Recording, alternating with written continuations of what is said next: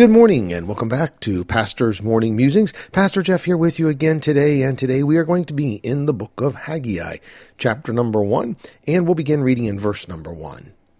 In the 2nd year of Darius the king, in the 6th month, in the 1st day of the month, came the word of the Lord by Haggai the prophet unto Zerubbabel the son of Shealtiel, governor of Judah, and to Joshua the son of Josadak the high priest, saying, Thus speaketh the Lord of hosts, saying, This people say, The time is not come, the time that the Lord's house should be built. Then came the word of the Lord by Haggai the prophet, saying, Is it time for you, O ye, to dwell in your sealed houses, and the house of God lie waste? Now therefore thus saith the Lord of hosts, Consider your ways. This is a very famous passage of Scripture that I am sure we have all heard preached many times. A great question that God asks that we sometimes ask ourselves is mentioned in this passage of Scripture. I know many of us have come to a place and a time in our lives where we looked at the house of God, the church, and saw that it seemed to be lying waste, dying out, uninhabited. And we gave all we could to rebuild what seemed to be torn down. As I read this passage of Scripture this morning, I noticed that what brought God to speak to Haggai, to speak to the people, was the fact that they did not think the time was yet for the building of the house of God. Notice the words in verse number 2.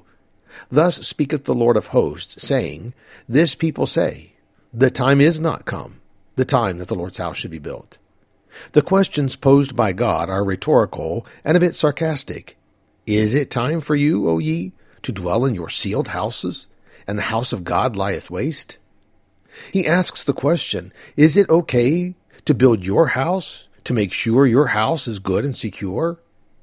It's time for that, but it's okay for the house of God to lie waste? Then notice the statement of verse 5. Now therefore, thus saith the Lord God of hosts, Consider your ways. I like that statement, consider your ways.